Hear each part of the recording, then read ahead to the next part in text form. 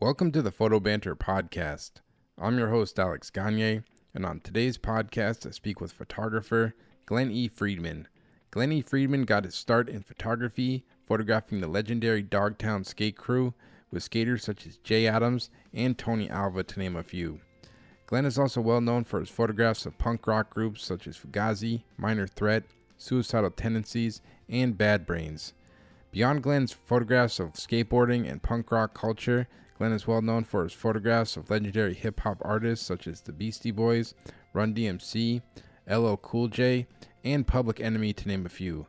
Glen's work has been published and exhibited extensively, and he has published several books of his work, including titles such as My Rules, Fuck You Heroes, Together Forever, and The Idealist, to name a few. Glen is someone whose work I grew up looking at as a young skateboarder, and I've always appreciated his enthusiasm and passion he brings to his work, so I was really excited to get a chance to speak with him about his journey with photography. So I hope you enjoy, and thanks so much for listening.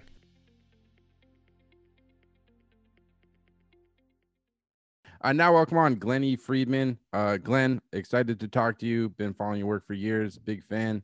And but I guess last week's been crazy with the election and everything. I guess, like, where's your mindset at? Because I know anybody who follows you on social media, you don't hold back your opinions and you're very politically involved. I guess, like, where's your mind at right now with the new president and everything? Well, we have a president-elect that's not a fascist dictator that's been in the political game for a long time. Yeah. He was probably my last choice out of all the Democratic nominees. Yeah. But I am really, really happy to get rid of the piece of shit that's in the White House now. Yeah. I don't just say that from watching him on TV. I've met him in person. I've actually had words with Dump. Wow. Back in 1999, we were sitting together at a place with some friends, and I talked to him for a minute. And he's quite a character. He should never have been in that position ever. It was a big mistake. And people who are upset about the election and feel bad about his losing, unfortunately, they just don't know that they've been conned. Yeah. He's a con man, and he tricked them to believing that he would do anything. Yeah. He said, when he got elected, we thought, well, I got a young kid. I had to convince him that it wasn't the end of the world because he said he was going to rebuild the infrastructure and give people jobs. He never did that, of course. Unfortunately, we hoped that he would. Said he'd give us a new healthcare plan that would be better and cheaper than what we already have. Not even an inch towards that. And it's been 4 years, not even a mention of it. So he's completely full of shit. He's always been full of shit. Anyone who lives in New York knows he's been full of shit the whole time. And I feel sorry for people who don't understand that the guy was a con man and he tricked them and he hoodwinked them. And I feel bad for those people.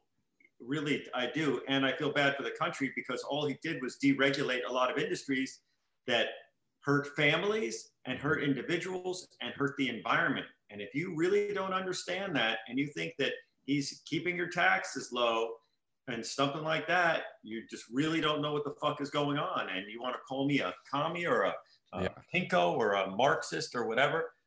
I'd rather be that than live under a fascist. Yeah. I think the problem with this country is that most people, they don't know the difference between a fascist and a socialist. And we're not near a socialist country at all. Although, if you like your Social Security, if you like your public schools, if you like your public parks, if you like your traffic lights, if you like roads, the fire department, these are all social ideals. Socialism just means for people, for life, as opposed to capitalist is for capital, for money. What is a better way to rule or to guide your ideals for a society? Do you want to base it on money, or do you want to base it on social ideals? I think that's the big thing that's going to happen now is an education of the public, because people, they say, if you don't remember your history, you're damned to repeat it. And we came really close with Dump. He was a wannabe dictator. Much like Hitler, he wasn't a smart man. Neither was Hitler. People say in hindsight, oh, he was a genius and how he devised this plan. He wasn't a genius. He was a fucking idiot at the same time that Dump is. They just were men who knew how to con people and blame other people for their problems and try and build themselves up. I mean, it's the clearest, case of narcissism that, as an example of that, and all politicians are narcissists to some degree, to think that they can rule and lead other people. But totally. This guy was an extreme, and everyone was celebrating on the streets, as you noted in our talk before, before we got on the air here. Yeah. And it was very nice to see everyone happy. I have to say, I've been in New York since January, almost a year now, without leaving the city. I haven't been anywhere at all. I've been, and I was in lockdown like everyone else, and I was doing podcasts and live streams on the Instagram and stuff like that. And it was okay in the beginning, but then, but I think people were really depressed because because of the political situation in the world, and they see this guy continually lying. And for people who don't believe that their hero, if he was their hero, Dump, was not continually lying, I feel bad for them. They're just so sadly misinformed. I mean, the mainstream media definitely has its faults, but it's not lies all the time, and he lies all the time. Whenever something doesn't go his way, all he would do was lie. And well, everyone very well. Let me just say, he learned very well from Ronald Reagan. You repeat the lie often enough, and it becomes truth. People believe it, and that's all he did. He's a really corny, really shitty con man, and everyone who knows him in New York since he started in business here all knows he's a con man. And the only people who voted for him are either ignorant or greedy or racist. Yep. And it's really, really sad how racist this country has, how it, it happened when Reagan came into office too. They made it okay to be a racist again for a little while. And you just see that come out of people. The hate that people have. And it's only that's ignorance too. People are racist and prejudiced because they don't know people of other races, or they've had one or two bad experiences with people with other races, or they read some inflammatory news, or Fox News tries to scare them into doing something. I mean, Fox, in my opinion, the First Amendment is one thing, but, to scare people to death and to lie continually, if anything is fake news, it's Fox News. And that's really obvious to anyone with a fucking brain. And I am not that smart of a guy, but unfortunately, I'm smarter than most people out there. And that's unfortunate, because I don't want to be the smartest guy. I'm an artist. I'm not that guy, but God darn it, man. It's kind of incredible how fucking stupid people are. And I didn't believe, Bill Maher always used to say that half the country is a bunch of idiots. And I didn't believe that. I'm an idealist. Yep. I believe in people, and I believe in the good of people. And I believe that most people are good. But boy, during this presidency, we saw a lot of fucking ugly coming out of people.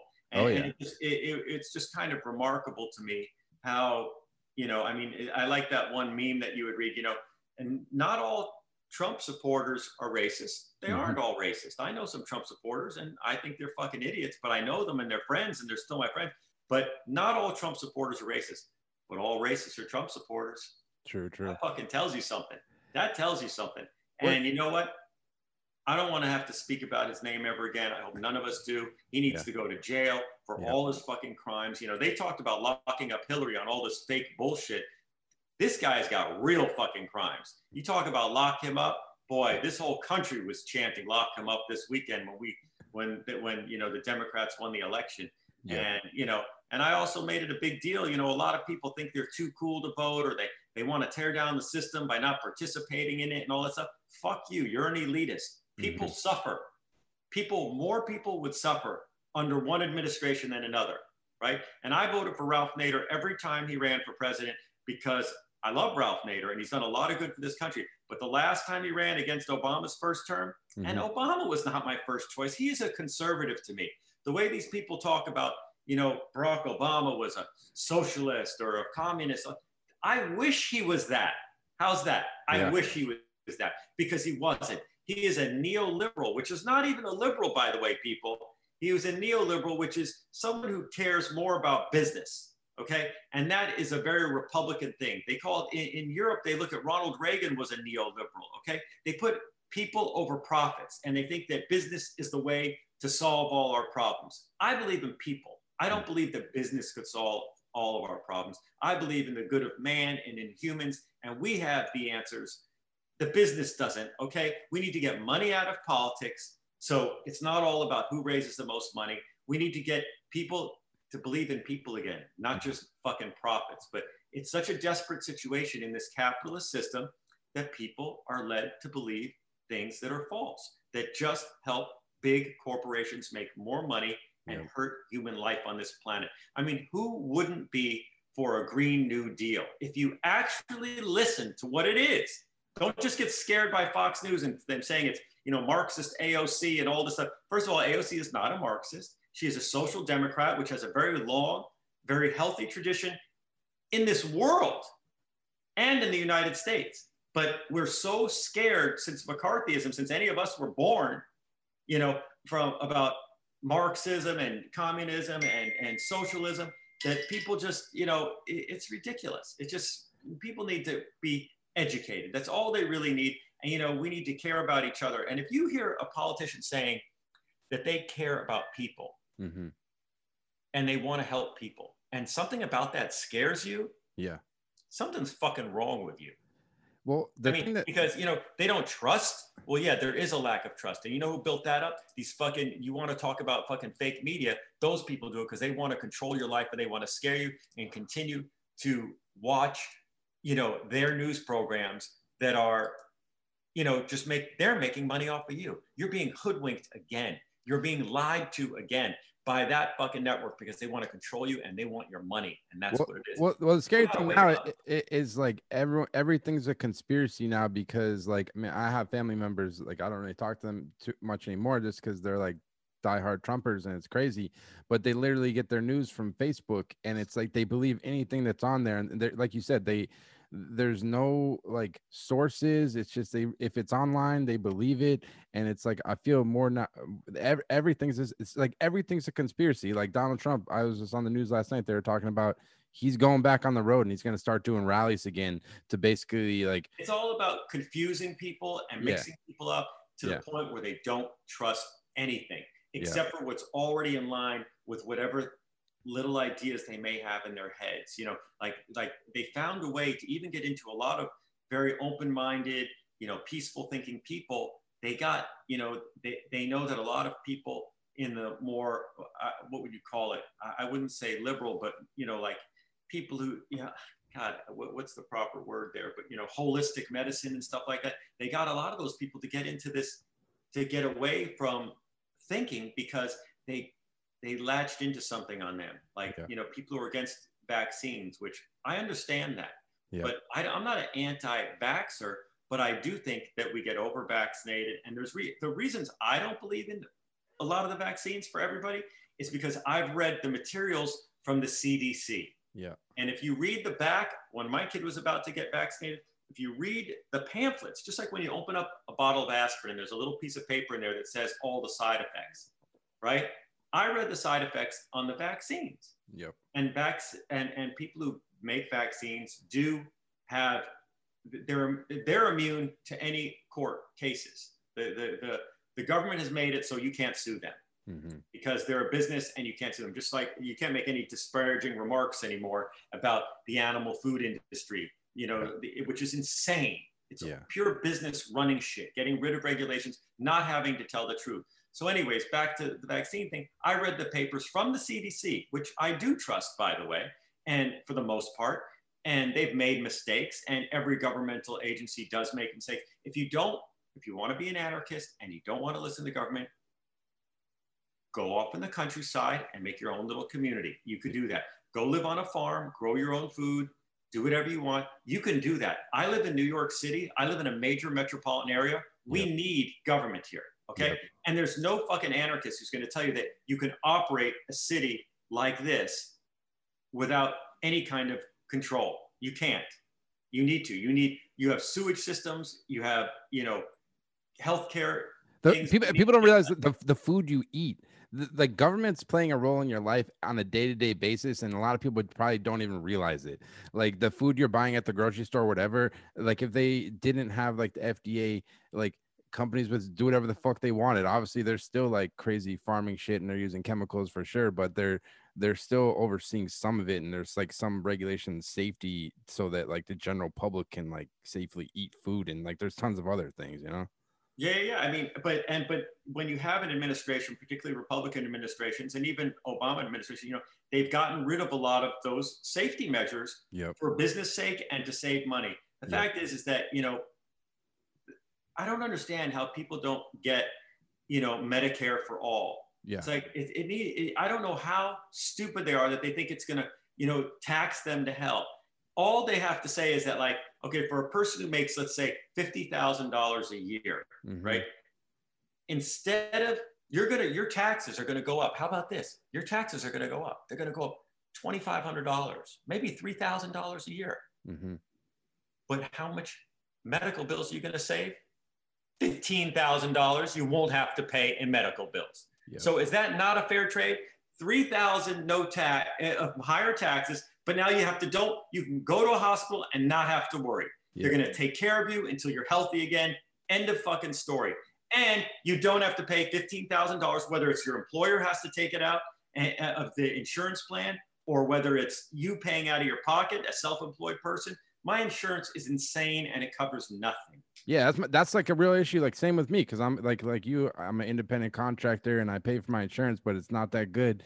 And I basically, I avoid going to the fucking doctor because every interaction I have with my healthcare provider is a fucking nightmare. Like, I got hurt on the job like a year ago, had to get like 6 stitches. No joke. I had to argue between the hospital and the healthcare provider for 8 fucking months to get them to pay the fucking like 3,000. It was like $3,000 to go to like the ER to get like 6 stitches. And it was just like, and like you said, like, if people had healthcare and they weren't afraid to go to the doctor because they're going to go into fucking debt and like, and all this shit, it's like, oh, we're going to have a healthier society. So you could go to the doctor every year and get checkups and not have to worry about getting like all these diseases and cancer and all this type of shit. It's just like, doesn't make any fucking sense. It's like, if you had a healthy society, we all prosper. Want higher taxes. We don't want higher taxes. We don't want higher taxes. That's all they think about. Yeah. And it's like, taxes used to be a lot more for a lot of people, and certainly for the wealthy people in this country. They are not paying their fair share, because those people would not be so wealthy if it wasn't for the workers. Yeah. Okay. So it is their obligation to pay more and to pay a bigger share, not the same share. Who the fuck deserves to make $100 million or more in a year? Who deserves to make more than $1 million in a year? I don't care how fucking great you are. It's like, okay, but they're not even talking about that. People like Bernie were talking about taxing people who make like $5 million a year or more higher. Yep. Why the fuck do you care about that if you're earning $30,000, $80,000, $120,000 a year? Why do you give a shit if they're fucking taxed? Because you think you're going to be one of those people earning $5 million a year or more? That's just insane. What they've been taught from fucking Fox News, because those people are protecting their own paychecks. And that's why they're convincing you that you need to do it and your taxes are going to go up. Your taxes aren't going to go up. Do you know what? My taxes, and I am not in a high tax bracket at all. I am a very middle class wage earner, and my taxes have gone up under Trump. More than any other time in my life, I'm paying higher taxes than ever. How the fuck is that? I'm a middle class wage earner. And how does that happen? That's fucking insane. So fuck him. Fuck him and the horse he came in on, and fuck fucking Mitch McConnell and Lindsey Graham, those pieces of shit. They got no integrity. They got nothing. All they do is hate black people.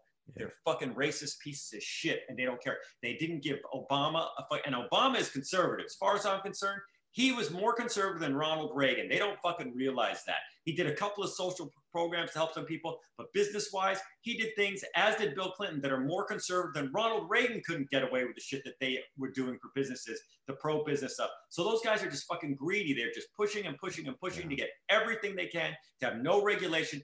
Really, they want a libertarian, laissez-faire fucking economy where it's social Darwinism, where fucking only the strongest survive and the rest go down. They want like a fucking caste system where you got fucking the workers and the elite, and that's it. And if you fucking continue voting for fucking Republicans, that's what you're going to get. You're going to be permanently lower classes, no middle class, and a small elite upper class. And it's like, you really don't know what the fuck you're talking about. And you want to listen to all these people tell you to vote for Trump, and Trump is the greatest and whatever else, he's gone now. Fuck him and his family. They're all a bunch of fucking lying pieces of shit. That's all they ever did was lie every fucking day. And if you don't believe that, and you think the mainstream media, you're you've been conned, okay? Yeah. We will welcome you back into reality, but you have been conned, and you got to do some real research and some real soul searching to understand, why did I support this piece of shit? Yeah. Why did I do it? Did I get conned? Yeah. am I really that dumb? Or am I really that racist? Or am I Mhm. really that greedy? That's what you need to ask yourself. Because if you supported him, you're one of those things. And 70, that's just, 70 million and, you know, people. and you know, it's really sad. It's just sad. And, you know, and out of those 70 million, I'm sure maybe 2 million knew exactly, maybe more, maybe half of them knew exactly what they were doing. They're racist or they're just greedy, Yeah. right? And the other half are just fucking ignorant motherfuckers. And you could just tell by when they get interviewed, by when people talk to them, when they ask them questions, the most basic questions about anything, and they really don't have any idea what they're talking about. And that is sad. Yeah. That is really sad because they're just being conned and they're being tricked and they're just being pushed down a road that they don't know. It's against their own best interest. How do they not get it? It's a lack of education. And that's partially to blame the Republicans too, because they've been destroying the public schools since the 1970s, because people in the suburbs wanted to pay less taxes and send their kids to their own private schools. And so they don't care about the public schools. And that's part of the reason people are so stupid. But more than that, Fox News, they play on people's fears. Let me tell you something. You have never seen a fucking anti-fascist, other than in World War II, right, have a gun in this country. Yeah. Anti-fascists punch fascists in the face. And that's a good thing as far as I'm concerned. But they're not shooting anybody. They're not starting an armed insurrection against anybody. They're trying to wake people up to see that fascism is not a good thing, people. And if you can't get that, and they keep demonizing anti-fascists, Americans were the biggest anti-fascists on the planet, and that's why Hitler was taken down, right? Because we were anti-fascist. If you don't get that, you're not educated, and it's sad. It was crazy. And they tell them and they say that Black Lives Matter is gonna go and burn down. That they have that their agenda. They didn't even call it their agenda. They said their manifesto. They're just using that language. There is no Black Lives Matter manifesto. If you go to their own website and you read what they want to do, they don't call it a manifesto, but the right wing uses that language because it scares people and makes them think of communism and Marxism. And no one ever said, who was a part of Black Lives Matter, that if we don't get what we want, we're going to burn down the suburbs. It's a stupid, and people in my own family had told me that they heard that. I'm like, yeah, you hear from Fox News and you hear from Donald Trump. They're just trying to scare you. It's fucking crazy how people are so fucking scared that they just don't get it. It's like, and again,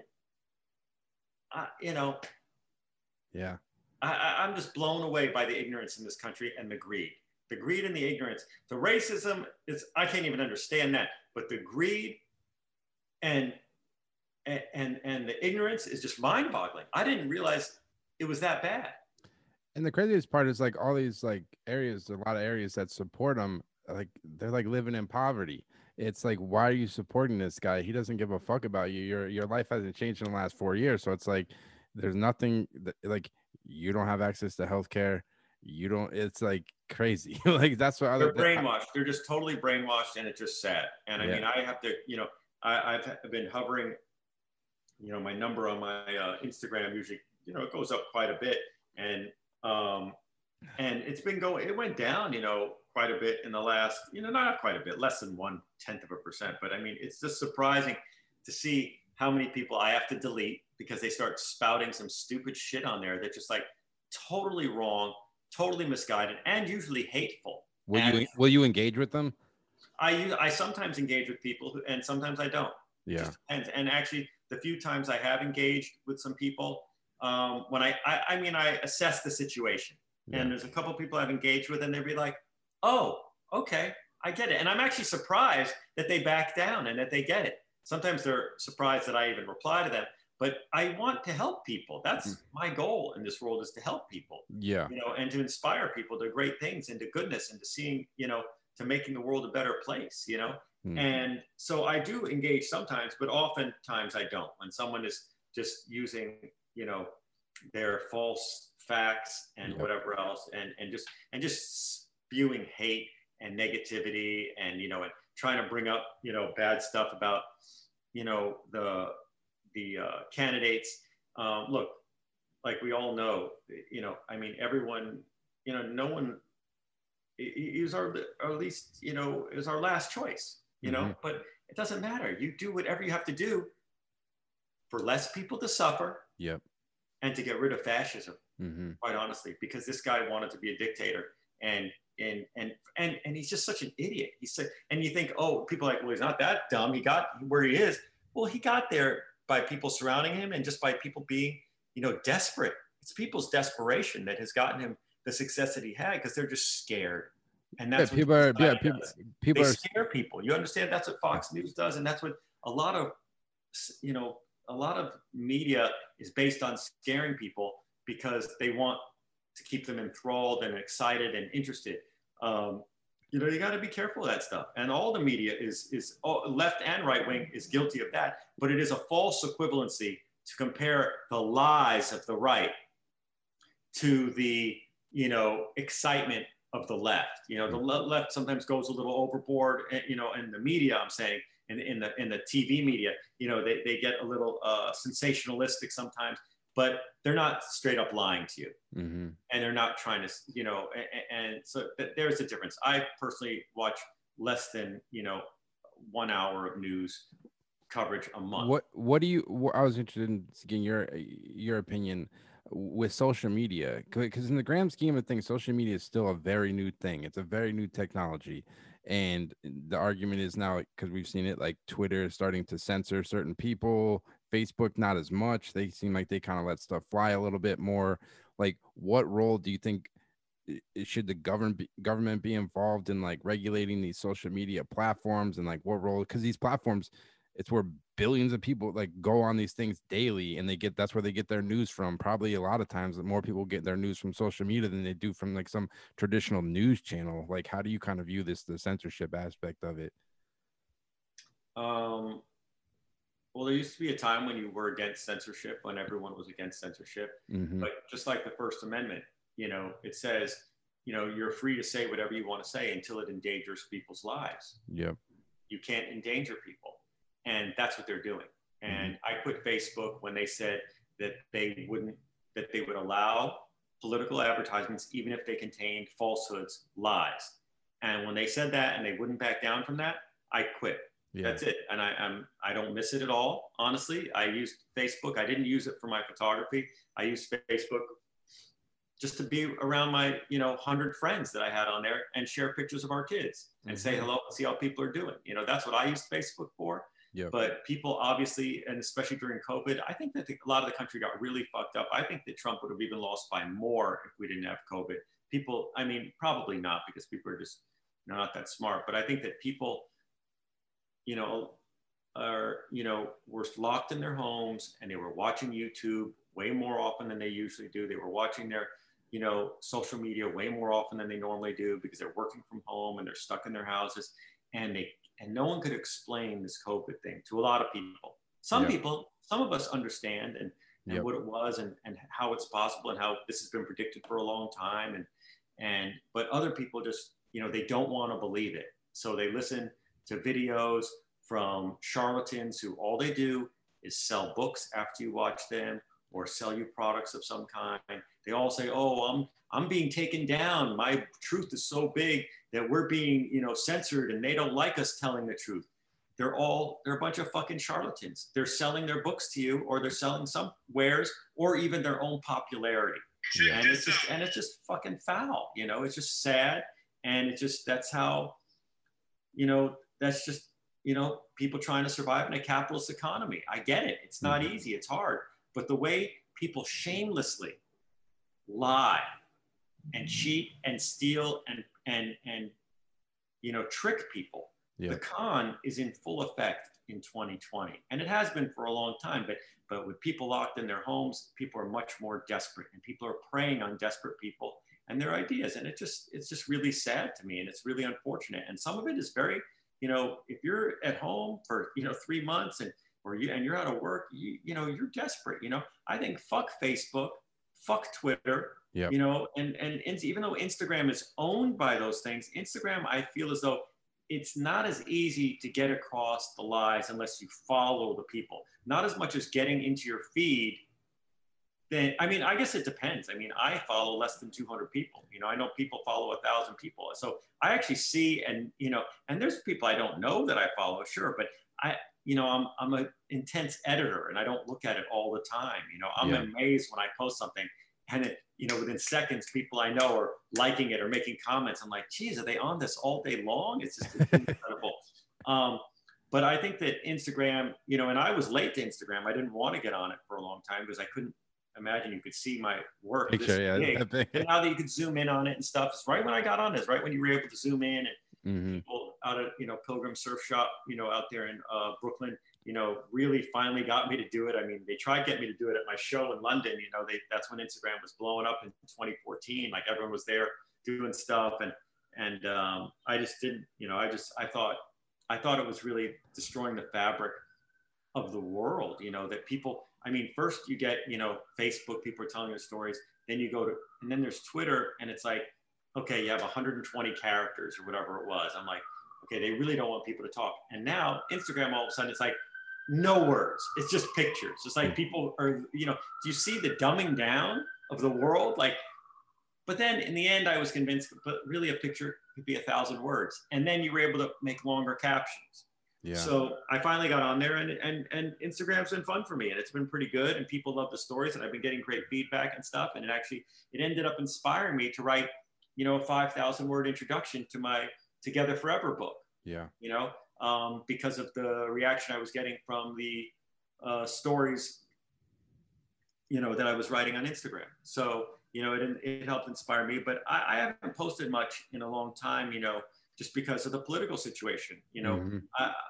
My photographs, I've been told, and people are always telling me, and I love it, and I love the feedback that it inspires them and they continue to inspire people to this day. Stuff that I did when I was 14 years old is inspiring people, and that's wonderful and that's great. And I love that because that's why I created the work.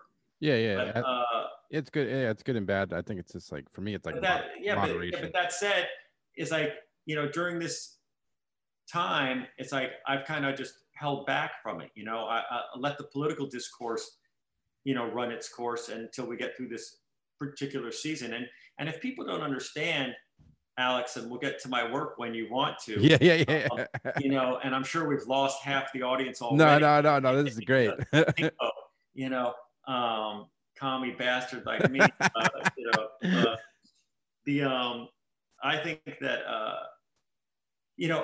all my work is about politics. You might not realize. You think, well, that's a picture of Jay Adams in a pool, or that's Tony Alva doing the frontside air, or Tony Hawk when he was just 10 years old at his first contest, pro contest or whatever, or obviously Minor Threat at the 930 Club, or Black Flag at the Cuckoo's Nest, or or Public Enemy in the jail cell. I mean, all my work is political, motherfuckers. Guess what? You might say, oh, I just like his pictures. Fuck his big mouth. Well, fuck you. I don't, my pictures are an extension of my big mouth, motherfucker. That's what it is, okay? So if you like the pictures, it's the person who has those political ideals that created those images with the subjects, right? My pictures look different from others because of what's inside of me, right?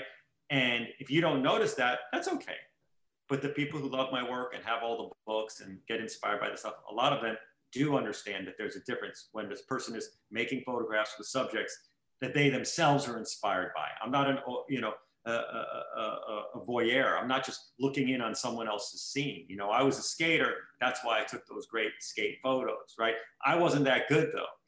Once we were getting over the light in pools, I was like average. I was like right there with everybody. Guys were better than me, but some guys weren't as good as me. I could ride fast on the banks and I had a little bit of style and I could ride, but all of a sudden it started progressing and I wasn't that agile and I couldn't do it. So I started taking pictures more, but punk rock shows, I was going to shows for a while before I started taking pictures of them. I was inspired by the people in front of me. And then 1 out of every 10 shows, I would bring my camera.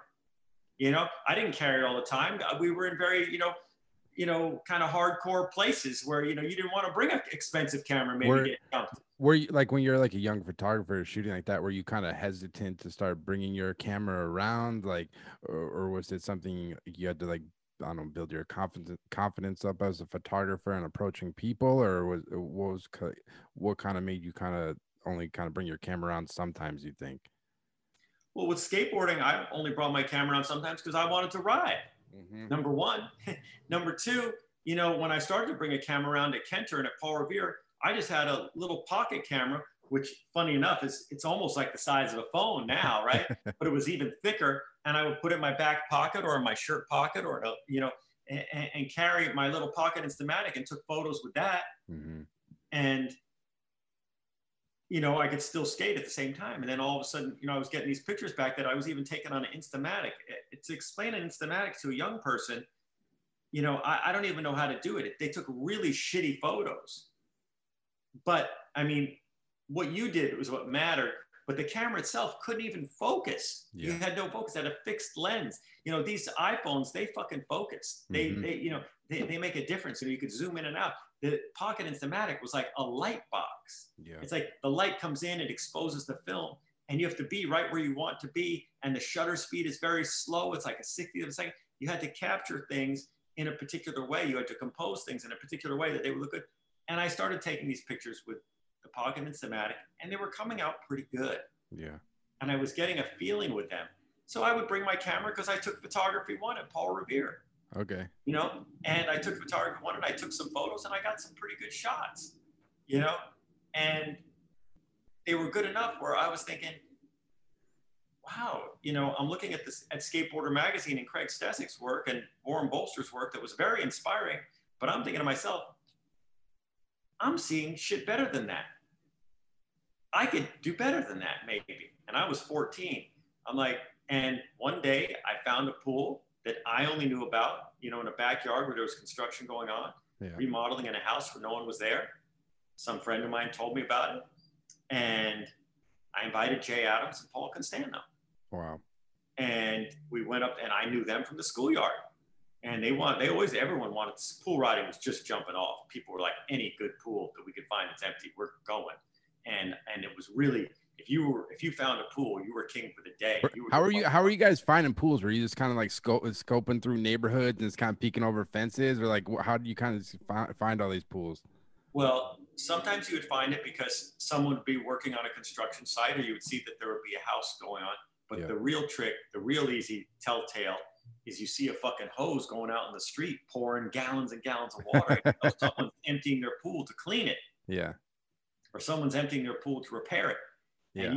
And when you see that big flow of water coming down the street, and there's a lot of pools in the neighborhood, you know as a skater what's going on. It's just like skaters now look at curbs and look at places and walls and different things to ride. If you saw a blue hose coming out a driveway, all right, time to shred. you know that it was time to look over that fence and see if that shit was skatable. Yeah. Or a friend of a friend had someone who knew, you know, a friend's house that was abandoned, or they were doing construction or whatever. And that's how you would find a pool. So anyways, I brought those guys to the pool. I took photos that day. I made some nice compositions. It was my first time, you know, I was shooting with a borrowed camera, a 35 millimeter camera. I'd actually had one before that, but it got stolen before I don't even know what happened. It just disappeared. I never even shot more than a roll of film with it. And that was 6 months earlier. And then I borrowed a camera from a friend's father or uncle or something like that. And with the widest angle lens he had, which was only like a 28 or a 35 or a 42 or something like that. But I had this borrowed camera that I can't believe he let me borrow it. And when you think back about it, and I made pictures with Jay Adams and PC. And, you know, my foot is in the foreground of some of the photos. You know, I'm 14 years old. The composition isn't perfect, but I got some good shots. And Stacy Peralta, you know, who knew me from the schoolyard since I was 12, I showed them to him, and I showed them to Stesik, not even knowing who Stesik was, just this old man on the bank. Wow. Sitting there at Kenner one day, and they're just like, yeah, these are good. You should send them down to the magazine. You should send them down to Bolster. You know, and they told me what to do. And I looked at you read the masthead in the front of the magazine, and it says, you know, we accept unsolicited contributions, but we won't return them, necessarily. We can't guarantee that they're being returned. And I'm like, my photos are too good. I can't just send them and not get them returned. Yeah. So I called up, I lowered my voice, as I've told the story many times, and I pretended that I was older. And I called and asked to speak to the editor. And I spoke to Warren Bolster or whoever, or maybe Paul Haven, whoever was art directing at the time. I don't remember. I think it was Bolster. And I said, look, I've got these pictures of Jay Adams, and I'm going to send them down. Because, you know, you couldn't send digital files. You had to send the film. Yep. You couldn't even send prints because they were color slides. And I had some print, and I sent and negatives because they had to print them themselves there at the time, you know. So I had to send all my originals in an envelope down there, and there was no FedEx. Nah. You sent it in a regular envelope in regular mail, and they said they promised me, "Don't worry, we'll take care of them, and we'll get them back to you." You know, I told them who I knew, who I was shooting, and they said, "Great." So I sent them down to them, and things didn't move fast back then, you know. And I don't know whether it was a month later. It was actually probably a couple months later. I got an envelope in the mail again, you know, with a tear sheet. Damn. And it said, you know, and I opened it up and I was looking for the picture because there's the whole other side was covered in one shot and I didn't even look at it. And I looked at the shot where all the text was, the contest coverage. And I'm looking at a bunch of postage stamp size photos. I'm like, where's my picture? And I turn it over and I'm like, oh my God, my picture is the whole fucking page. Damn. My name is like in 12-point type at the bottom of the page. You were like 14, 15. And I was 14 years old. And Damn. I was like, and no one knew other than the guys who were there that day that I was so young. The editor didn't know, no one knew. And it was like, yeah, I was fucking stoked. And it was amazing. It was on from that point forward. I got a full page of Jay Adams flying out of the pool and no one had even gotten above coping before in a photograph. It did not happen before of someone doing it in that way. I mean, there were some static photos where, you know, Jay was flying and stuff, but there was nothing like this. And even though he wasn't making it, and I was really pissed off actually at the photo that they used because I had better photos, much better photos than they. But Bolster had the vision to think like there was a lot of attitude in the shot, and just the fact that he was getting above the coping, people weren't really used to seeing that, and it inspired people to think in a different way. And that was the genius of Warren Bolster to know that photo. And quite honestly, that's your subscription ad. I mean, that's like one of the most important photos in the magazine because they want to sell subscriptions. The cover is a different story. You want to sell magazines, but the cover has to speak to certain commercial aspects of the sport and make everyone happy. You got to be wearing safety equipment and all these different things to make the cover back then. Most of the time, not all the time. But this photo, you know, spoke to people, and it was the subscription ad, and it was great. Yeah, I was really very happy about that. Like, what did your parents think of like your like photography early on? Like, were they like supportive of it, or like did they really care? Or, like, what do you kind of like growing up? My parents were doing their own thing. Yeah, they had no idea what I was doing. Yeah, I mean, my dad and my mom were supportive, but not really because they didn't know what the fuck I was doing. They kind of were just in awe. Every month when I would show them a magazine, there'd be a picture in there. They just like, I don't think they even got it. Yeah. Like, how's this even happening? How's this kid doing this? You know? I don't know. It's just like, it was kind of weird. I was very independent, to be honest. You know? Yeah, I was gonna ask you. I had a lot of hustle and a lot of heart. That's what I was gonna ask you, man. Like, cause like researching this and watching a lot of interviews you've done, like you have like a lot of confidence and you're not afraid to say what's on your mind. Like, have you always just even been like that as a kid? And like, where does that like confidence and like this like not being afraid to like speak your mind come from, you think? I think it's because I have a passion for justice. And honestly, I mean, I grew up, you know, I was born in 1962. I was in elementary school when Martin Luther King was shot. You know, I grew up with all races of people. My best friends were, you know, always very mixed ethnicities. I always got along with most everybody I was around to some degree. But I was always an outsider too, because I moved a lot as a kid. I started in New Jersey, you know, right across from New York City, in Englewood, you know, which they say is one of the first fully integrated school systems in the country, which I didn't know that back then. I learned it later when Gary Harris, may he rest in peace, wrote the afterword in my Rules book. His mom was a teacher in that same system. And he told me, yeah, you were part of a great experiment. And so was he. He was 2 years older than me, and he went to the same school, and we knew some of the same kids, but we didn't meet until we were in our 20s in the hip hop era. You know, but he told, you know, I grew up during a very incredible time, you know, and I was just inspired by what was going on around me. You know, I was politicized since I was a little kid. I didn't want to go to the Vietnam War, you know, and so I supported McGovern in, you know, 72. I supported Humphrey in 68 because we were against Nixon, you know, because we knew he was, you know, a warmonger, a hawk. Yeah. Who the fuck wants to go to war except for a fucking idiot, you know? Yeah. But I was very inspired by, obviously, as a little kid, you know, the hippie generation and all that, and you know, and just justice and peace. You know, a peace sign was something that we grew up with, right? Mm-hmm. So I think that inspired me, and I always just thought it was important. And I think being an outsider as a kid, moving around from New Jersey to California and switching schools, I never went to the same school for more than 2 or 3 years of my life. So I was never really someone who, you know, fit in with anybody. And I think it gave me that a little bit of that outsider perspective, but also a sympathy and a compassion and empathy for outsiders. You know, because the people I would become were usually nerds or outcasts, you know, that not everyone else necessarily liked. I mean, maybe in high school, you know, there were a couple of kids that I was, you know, cooler kids that I was friendly with. Mm-hmm. And because by high school I was already published and people kind of were knowing who I was and stuff like that a little bit. And I was, you know, and I moved back to New York, and, you know, and I was the California kid in the school and all this stuff. And I had, you know, so I had a little bit of popularity, but not really. You know, I never had really good grades or anything like that. And I wasn't an athlete. Mm-hmm. You know, I was always a, you know, tall, skinny kid.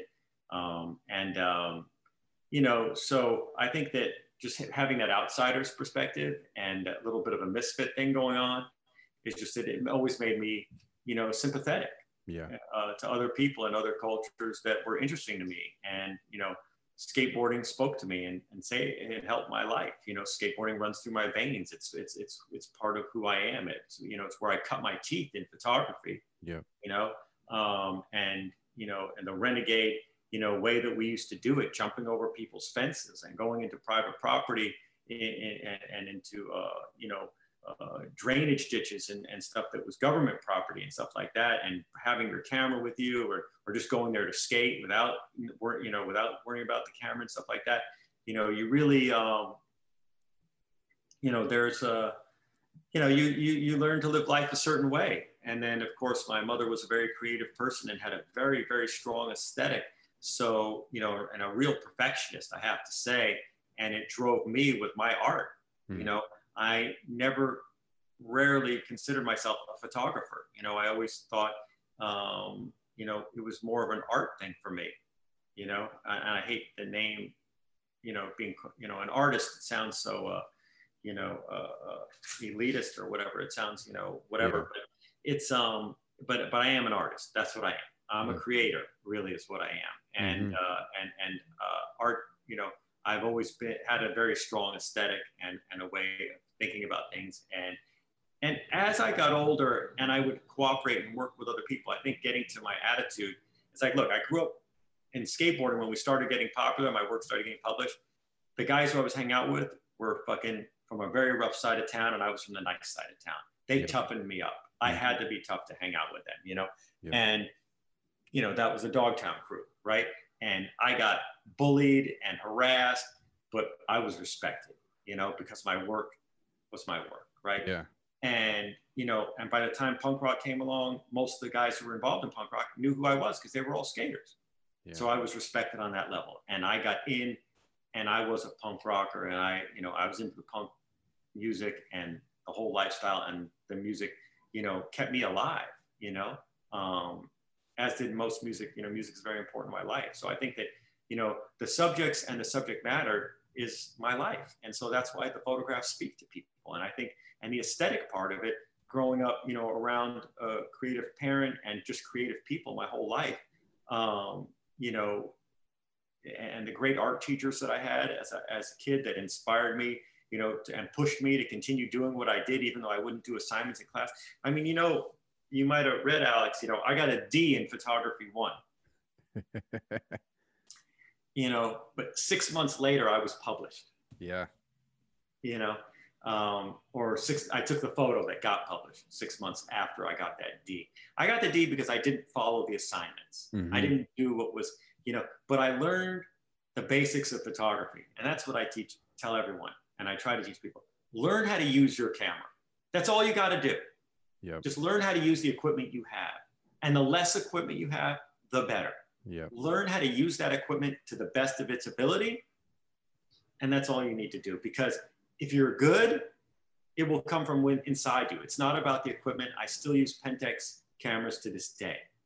That's what I use. And I use film cameras. This day I don't shoot nearly as much, but I love using my Pentax K1000. I used back in the day before the K1000 was even made in I want to say 70 or maybe 80, 79, 80, 82, the K1000 came out. I had, you could look it up online while we're talking.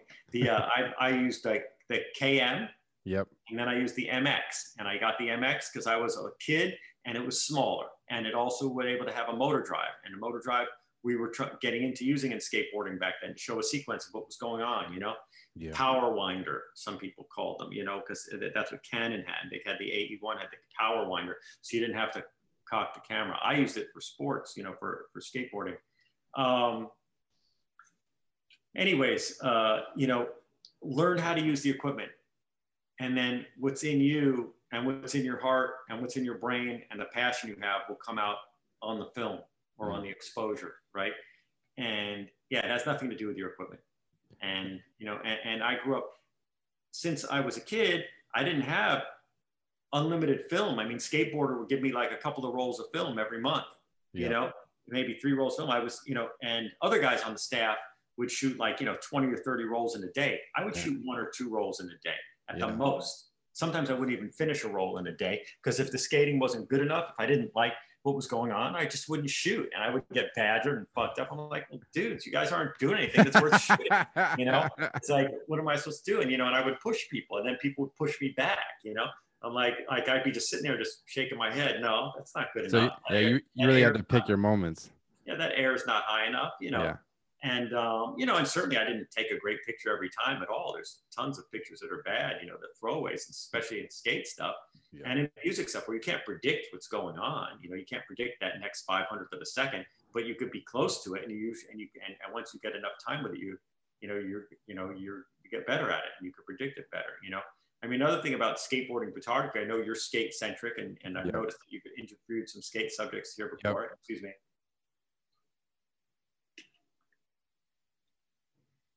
You know, is people should understand in any photography buff that, you know, when and a lot of people know my work because they see the fisheye and they think that that's my thing, and that's not my thing. I happen to use it, but if you notice, I don't use it in a, you know, in a caricature type way. You know, I don't use it as a as a novelty. You know. Skateboarding photographers started with a fisheye lens because it came from surfing, right? Warren Bolster brought it to the pools eventually, but they used it in the water so you could see the environment and be close to the surfer. Yeah. So you could be in the wave, see the wave, and see the surfer coming at you, right? Yeah. And then it's the same thing for why I used it in the pools. It's like, it wasn't to like bend the picture. It wasn't to make it a caricature. It's so you could see the environment while being close to the subject. And that's what a fisheye is for.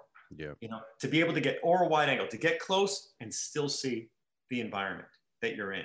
Now, sometimes you might use it for something goofy and this and that, but for people who use it as a novelty all the time, they're just losing the beauty of that lens, really. It's not a fucking novelty. Fisheye lens, ultra wide angle lens, it's not a novelty to me. It's how my eyes see. How about that? Our peripheral vision.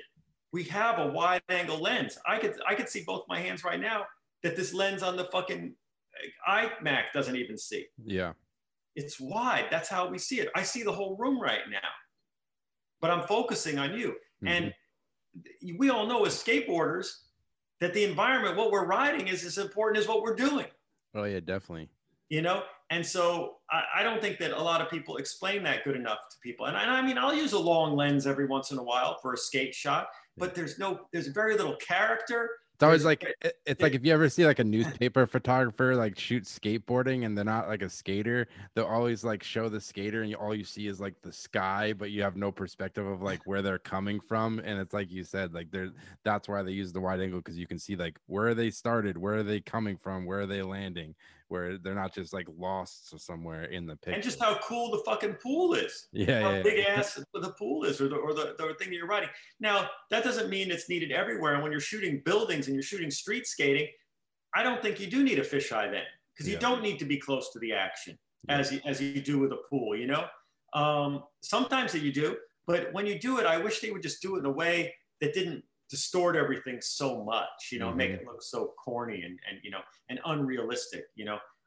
And also, but then, you know, and I think it's really important. What a lot of people lack today, and not that you're asking, but I've said it before in skate photography, is character and style. You know, you just don't see that stuff anymore. It's more mechanical, but skateboarding is more mechanical, right? Skateboarding is more tricks oriented. You know, back in the Dogtown days, we always used to say tricks are for kids. Yeah.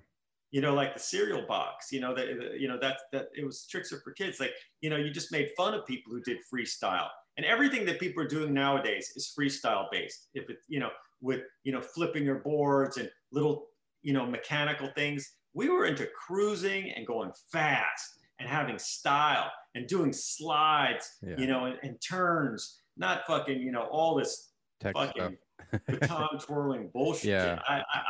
You know, look at Rodney Mullen is amazing, and he's a fucking genius, and I respect the hell out of him. And he took it to another level. And there were guys before him like Chris Dawson in the 60s, you know, and who taught the Z Boys how to become all around riders, and Paul Hoffman on the Zephyr team, you know, who did nose wheelies, and all these other guys who were great at freestyle. But that wasn't what we were about.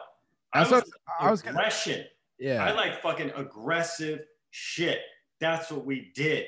Yeah. Freestyling and practicing your tricks over and over again.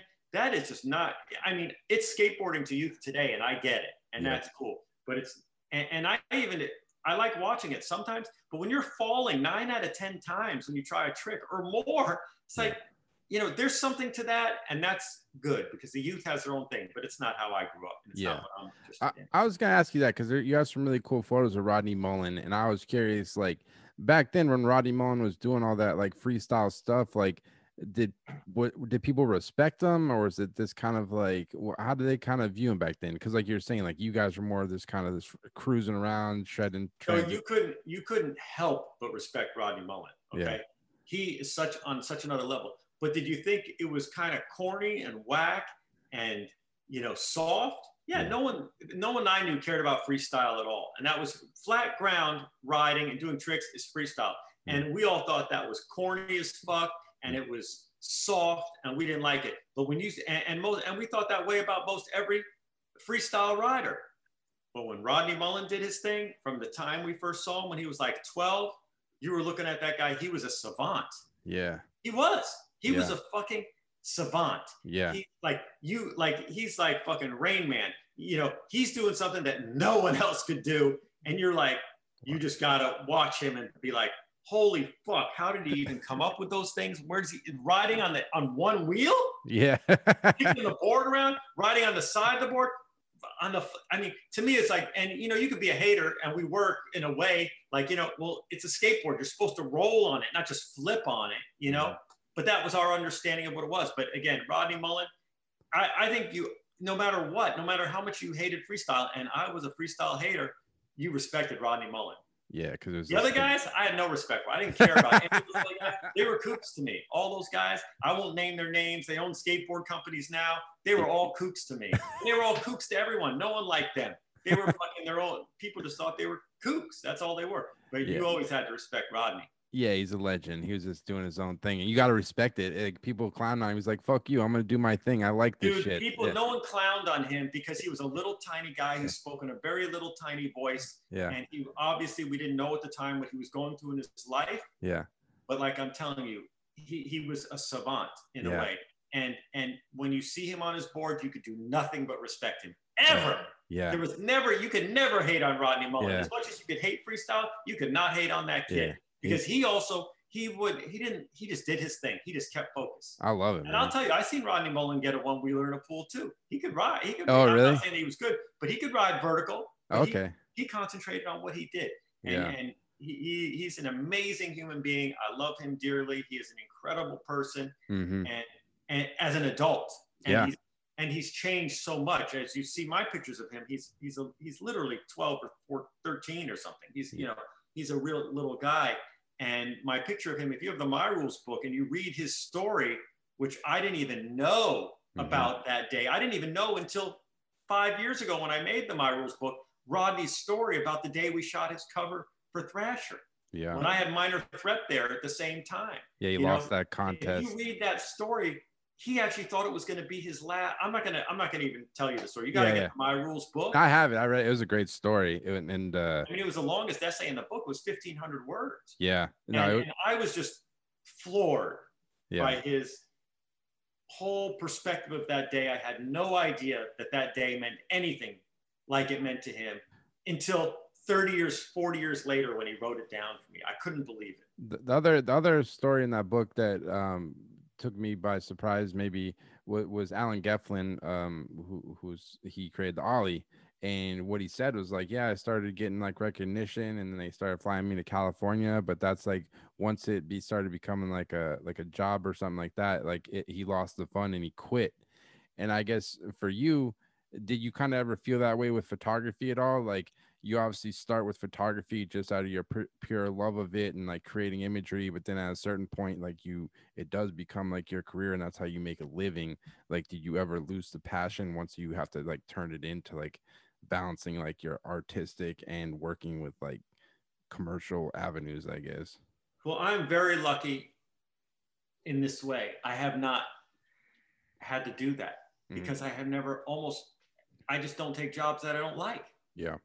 And being a professional skateboarder was not a job that Ollie liked. Yeah. And the way they were pushing him to do things, or even Jay Adams for that matter. They didn't like being pushed into doing things, doing demos and doing stuff that they didn't want to do, and it becoming all about contests.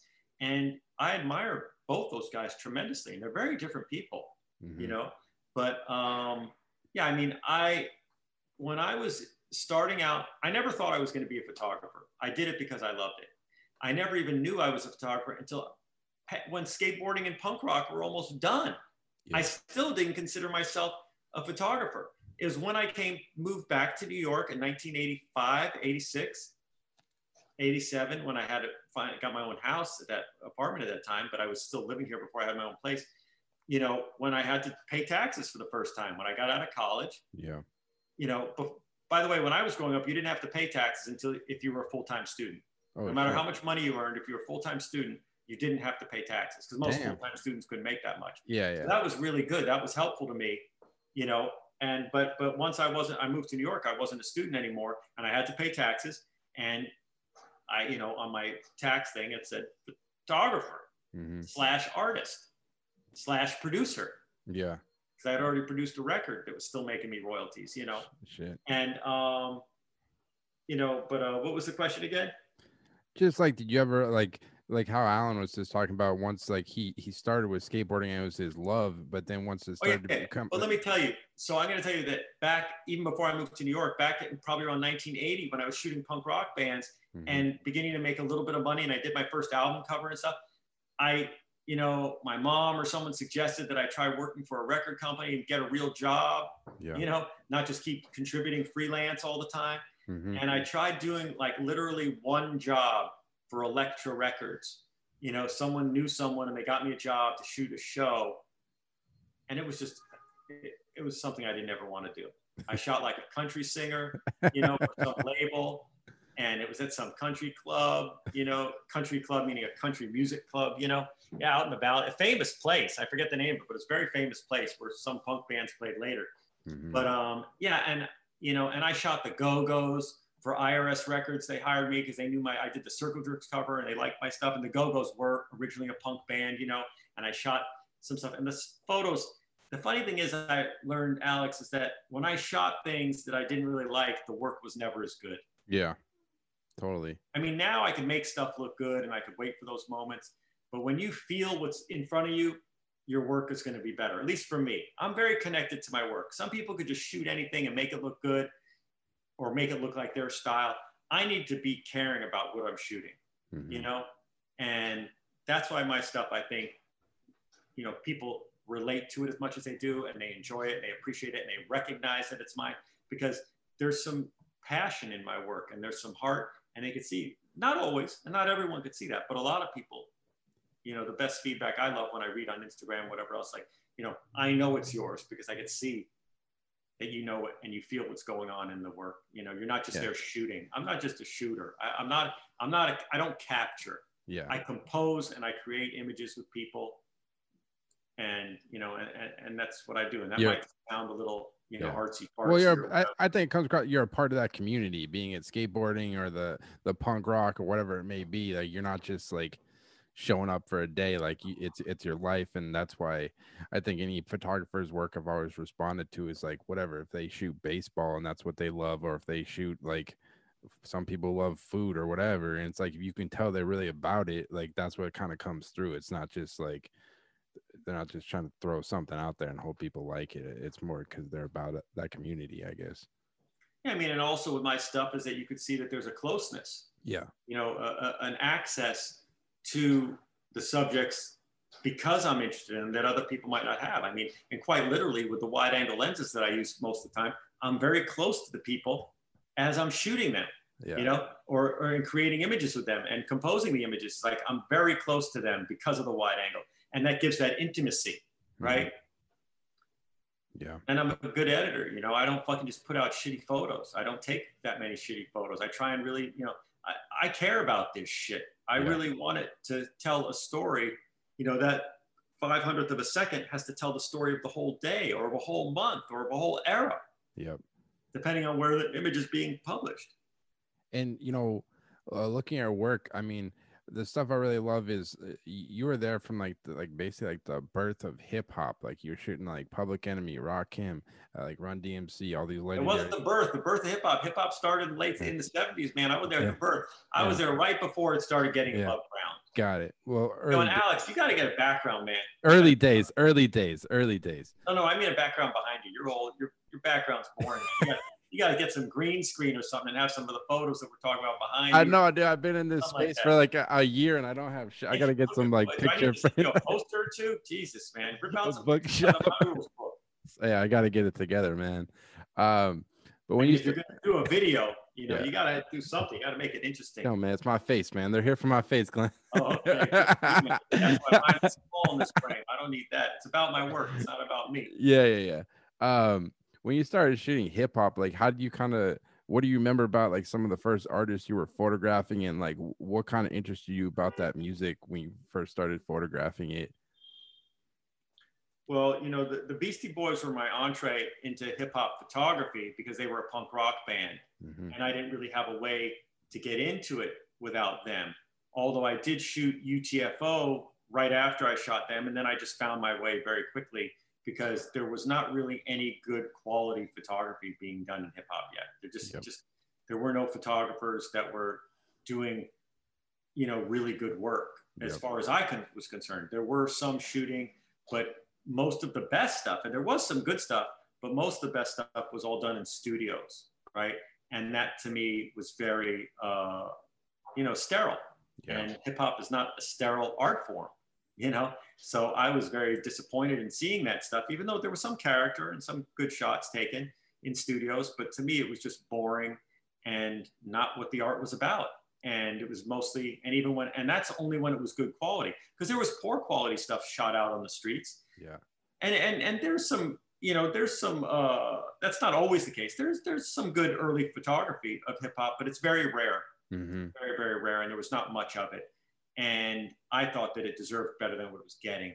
And after I had done that wonderful, session with the Beasties while they were out in LA, when I was still out in LA, still a student at UCLA, and just finished, managing Suicidal Tendencies and producing their first record. And, was kind of not shooting Black Flag anymore because I didn't like the way the music was going. I didn't like the way the band was going and everything like that. And other punk stuff was just getting boring to me and generic. And the Beastie Boys come to town on the Madonna tour, and I knew them when they were a punk rock band, and they didn't know anyone else in LA. So I hung out with them and showed them around town, and we had a good time. And I loved hip hop. Was appealing to me because it was just different and new and very dynamic, and it seemed kind of fun and simple and clean. And I really appreciated that. Clean in the way it was produced and very, staccato and, just, I don't know, there was something about it that I really liked. Mm-hmm. Maybe the simplicity. And that my friends were doing it made it seem even more simple. And I did that session, and, when people back in New York got to see it, the guys who were managing the Beastie Boys at the time and producing the records, everyone loved it. And so whenever groups came out to LA, because I was still in college at UCLA, came out, I would we would do photo sessions with them, and my photos were like nothing they had ever seen before, and I was a photographer like they had never dealt with before. You know, I'm in people's face when I shoot. I'm friendly with them, and I talk to them, and I have conversation while we're doing stuff, and not being with people like Run DMC for the first time, I'm like politicizing them as I'm shooting them. Yeah. I'm talking to them about stuff that excuse me one second. We got to take a quick break. Yeah, you're good. Sorry, Alex. Kid had you're good. At-home schooling. It's a lot. He's doing it on the computer, and then he's going out on a lunch break, which is crazy. But they're gonna go snoop for 10 minutes and get back to class. No worries. Anyways, how's it going so far? All right. Yeah, we're good. I won't take up much more of your time. I just have a few more. Dude, questions. Whatever you want. Let's just do it right. I appreciate it. I want it to be good. No, it's great, man. I love talking to you. We're just talking about like photographing hip hop and stuff. Cause like when you started photographing at that point, like were there many publications even like covering hip hop at all? And like who were kind of some of the first publications, I guess, that started covering hip hop, if they were? Well, when I first started shooting hip hop, there were no publications dedicated to hip hop yet. It was still kind of like people were trying to figure it out. I mean, there are people now that have become very famous hip hop journalists and known for that. But even back then, they didn't think it was going to last. Yeah. You know, and I won't name names, but it's kind of corny. And we make fun of those guys like, oh, you didn't even think it was going to be nothing. And now you make a living off of it. Everyone considers you a person who does that, and you're the man now. Mm-hmm. And you used to fucking disrespect hip hop practically. Mm-hmm. They did. And it's kind of funny. But no, I mean, that was the thing, is why my stuff got very popular too. And why the people, part of my responsibility to my subjects, right? I always have had a responsibility to my subjects. I always wanted people to know about these things. I wanted to inspire other people. So when I started working with hip hop groups, I was getting there because of my roots in skateboarding and even in punk rock and music stuff that I was doing. I was getting hip hop into, relatively mainstream media that they never were going to get into. Yeah. I got, Run DMC on the cover of a rock magazine called BAM in Los Angeles. And it was a California music magazine. And I got Public Enemy reviewed in Thrasher. Wow. It was the first hip hop thing ever reviewed in Thrasher besides the Beastie Boys. And I got the Beastie Boys reviewed in Thrasher too. Wow. And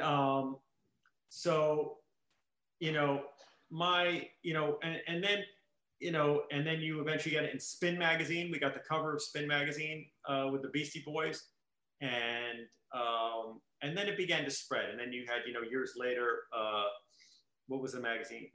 A lot of magazines started popping up. Rock and Soul was the first one, mm-hmm. and then Word Up magazine came later, and they were pretty ugly. They were pretty ugly publications, but they were made by publishing houses that were used to working in the urban areas, and they, and the style of them was pretty low budget. And, but newspapers were interested very early on. I mean, I got my contents page shot of Eric B. and Rakim in the Village Voice, which was a really big free paper in New York at the time, or maybe it was $1, I don't remember. And, and that was a really big deal for me because I loved the Village Voice. It was, in the punk rock days, that was a big, it was just a very important newspaper back then. And, and then of course, the New York Times and, started covering it and all that stuff. And they had their own magazines. But, I guess I started doing more, record covers is how I was beginning, is what I started doing, because my stuff was, Rick Rubin and Russell Simmons, they became my best friends at the time because of and we all met because of my Beastie Boys photos. Mm-hmm. But then, as soon as they came out with Run DMC to do American Bandstand for the first time, that's when we really connected and became good friends for life after meeting that day, on that.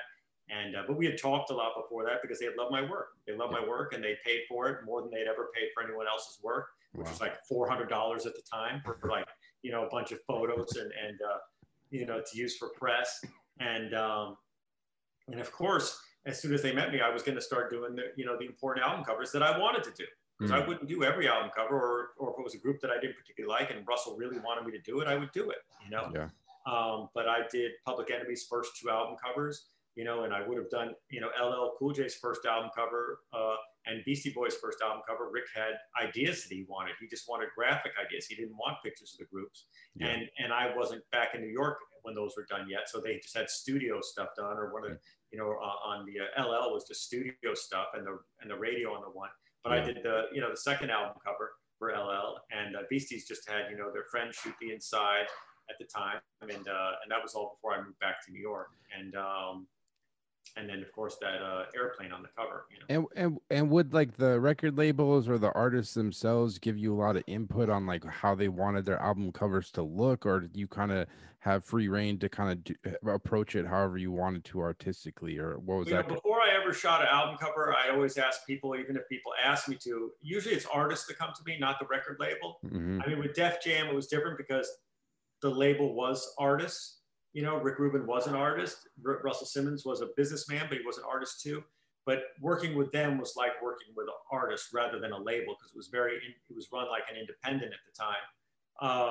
But usually it's the artist, and sometimes people have ideas, and sometimes I have the ideas after I listen to the stuff. I mean, I never would ever take a job or okay a job without hearing the music first. And if I didn't like it, I wouldn't do it. Yeah. In rare occasions, I would do that for friends. Mm-hmm. You know what I mean? Like a friend's band. I mean, I didn't want to shoot Slayer. I didn't want to shoot Orange Juice Jones. Both of those for Def Jam, Rick Rubin and Russell. It's because they were my friends and they really wanted me to do it. Yep. And they had confidence that I would do it the way they wanted. So I did, Yep. but most of the stuff, it's because I really loved what was going on and I would do it. And with the groups that would ask me to do their work or to work with me, I would talk with them at great length. I mean, Public Enemy's first album cover, I mean, I was hanging out with Chuck for a good year before we did that. And Chuck gave me a sketch and he told me the name of the album cover and what we wanted to do.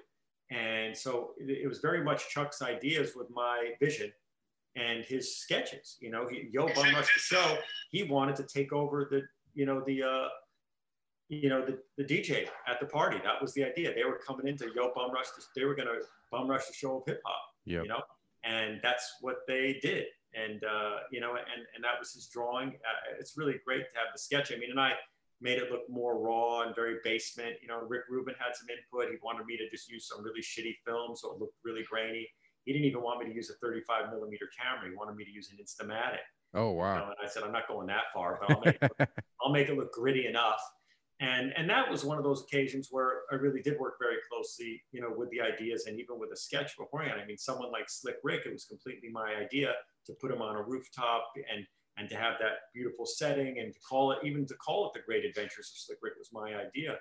LL Cool J's Bigger and Deffer album, we just shot a lot of pictures. No one knew that day what it was going to be that we were going to use for the album cover, but when we were out there that night and experimenting with the time exposure of him standing on his car in front of the school. I don't even, made me think of that at the time, but I just thought it would look cool when I got him to pull up on the curb and lean against the fence, and we just did that shit. And I only had 2 exposures of him. Damn. On there, taken with, I used the 6x7 camera that day. I haven't, in my entire life, I probably didn't even shoot 10 rolls of film on my 6x7 that I still own. I should probably sell that to somebody if anyone uses those cameras. They sell good now. Yeah, I've got a great case of equipment, all lenses and everything. But yep. Anyways, but that LL one, yeah, I mean that was and I shot pictures in his grandma's basement that day. We didn't know what was going to be the cover until we got everything back. But that time exposure for the front cover of Bad, it's a time exposure, so it's a little bit out of focus because he's moving. If you notice everything else is sharp, it's because he moved. It's a little out of focus. So but the composition on it was so good that we just went with that. The graphics are all corny, but the photograph speaks for itself. Yeah. And like, how do you approach, cause like portrait shoots, because it's interesting looking at your work. Like obviously you started with skateboarding and it's action, but then it looks like when you started getting more into music and stuff, portraiture became a big part of your work. Like in your, like, how do you approach portraiture? Like, be it you're photographing the Beastie Boys or LL, like what's kind of your approach to portraiture? Do you work quickly? Do you kind of go into each of these shoots like and have an idea of like how you want to approach it, or what's kind of, I guess, your overall approach to portraiture? Well, most of the time I know the people that I'm shooting. Yeah. I'm actually friendly with them. I shot LL the first time I shot him. He only had one single out and no one had even seen what he looked like yet. Yeah. And I was just waiting for Run DMC to come pick me up to go shoot out in Hollis, Queens. And we shot in the neighborhood, of the Rush office out there by Madison Square Park. And just from that, I mean, everyone I shoot, mostly when I shoot their portraits, I know them. Mm-hmm. And later on in life, they knew me. Yeah. And they respected my work, so they listened to me. What I do is most often, I don't shoot that much anymore. I shoot pictures of my kid. Yeah. I shoot portraits very rarely. I did a band shot last year with some friends because they really asked me to and they really wanted me to, and I really didn't want to do it. It's my least favorite thing to do.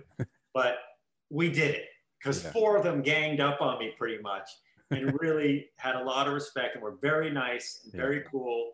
And they're all good guys.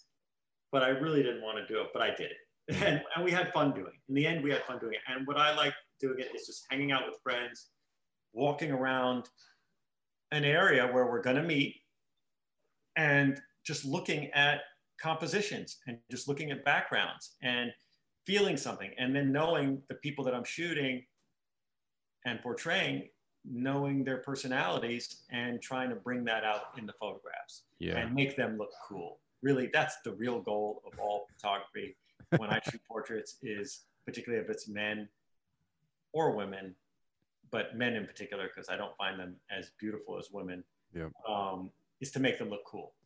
Yeah, that's what I always liked about the Beastie Boys stuff. It just look like you said, they're your friends. So it's just like the photos is like, it's just like, you're hanging out with your friends. It's kind of like wasting time almost, like how any normal person would. Just whatever it is, it's kind of whatever the day might bring. That's why I always kind of enjoyed about those pictures. It's just like, but they're very strict compositions as well. You have to realize, respect that. Sometimes they don't look like it, but I am telling people to move their nose to the left, chin up.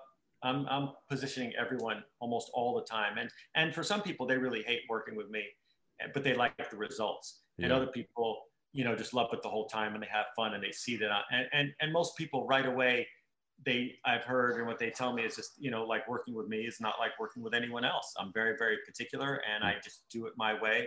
And sometimes we won't shoot a photo for an hour. We'll walk around and I'll look through the lens and no, it doesn't look good. Let's move on. You don't look good. You don't look cool, or the situation isn't cool. So we'll take our time. And I'm not good at rushing. But when I've done it on occasion, when I shoot pictures of Noam Chomsky or these political figures or Cornel West, people that inspire me, you don't have long. You just have a minute or two. And then usually you have to crop it later or do something, and I like to shoot full frame. I don't like to have to crop my work. I like to frame everything inside the camera.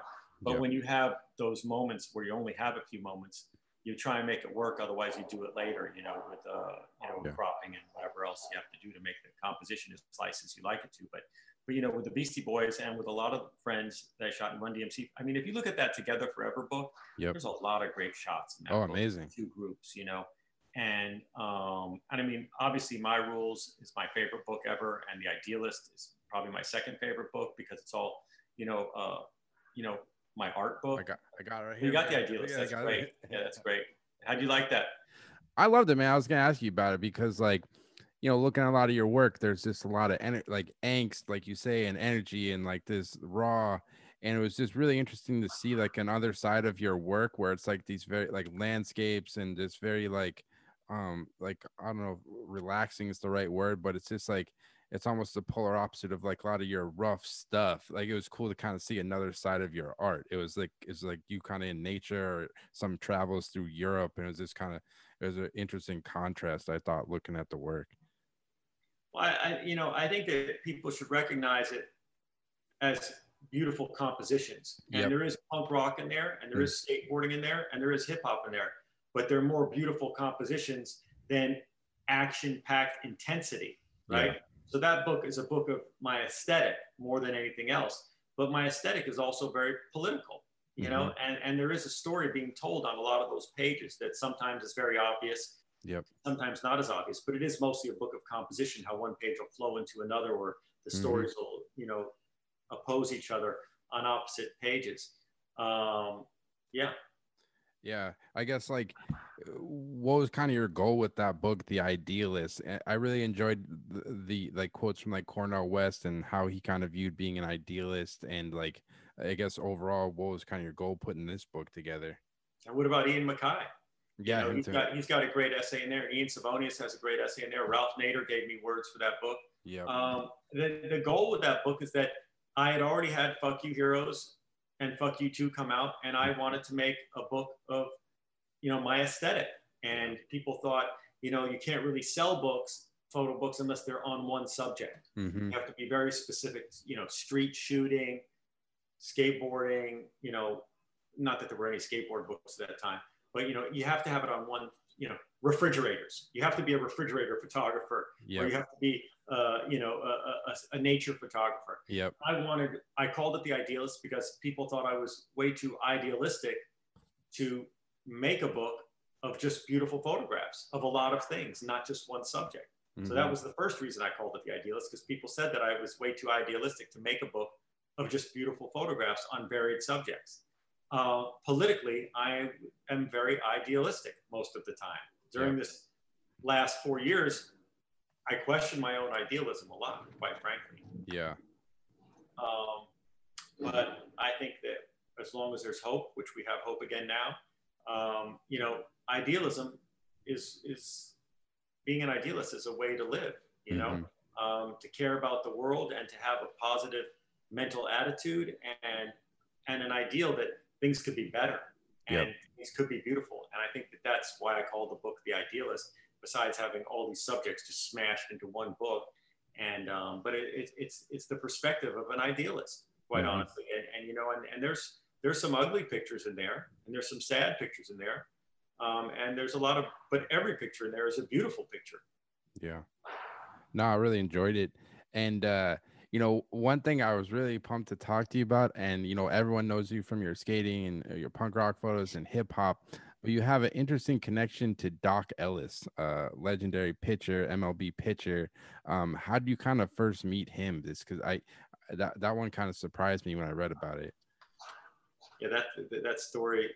You guys should see the movie No, a documentary that I helped out with. But Doc was someone. I was a big baseball fan when I was a kid, and Roberto Clemente was my idol when I was a kid, and still to this day is an inspiring individual. I mean, Clemente is just one of the all-time greats, and I was alive when I saw the 1971 World Series at home on with Kurt Gowdy reporting, and I was just 9 years old when when that happened, and I was 8 years old when I started to like the Pirates.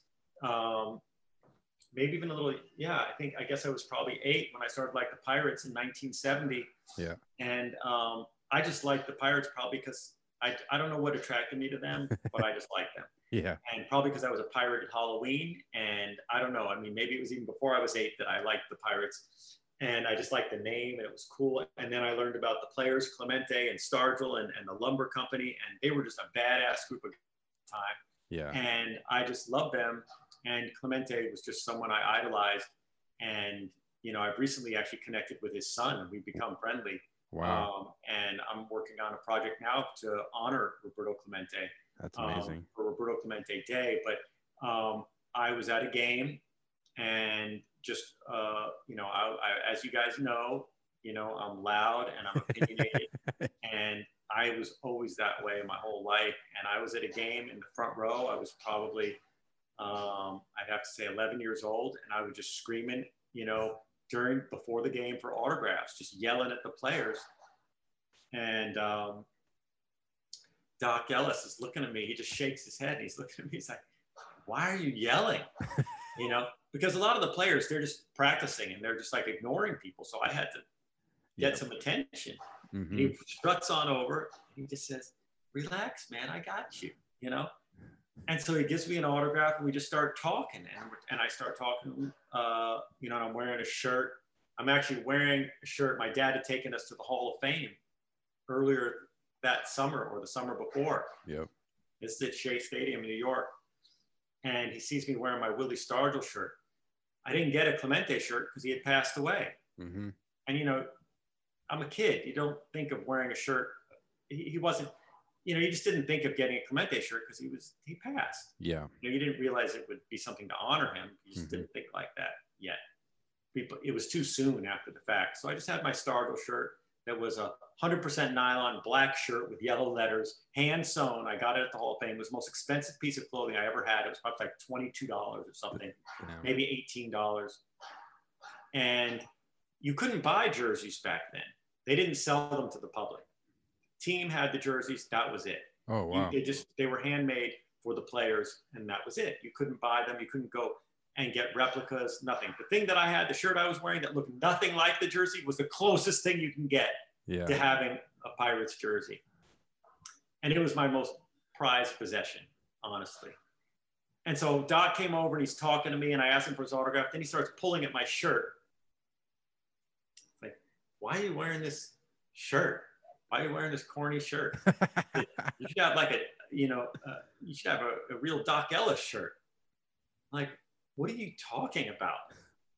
Like, what do you mean? Like, this is my favorite shirt. Why are you saying that? I didn't use the word diss, but he was basically dissing my shirt because people didn't use that word yet.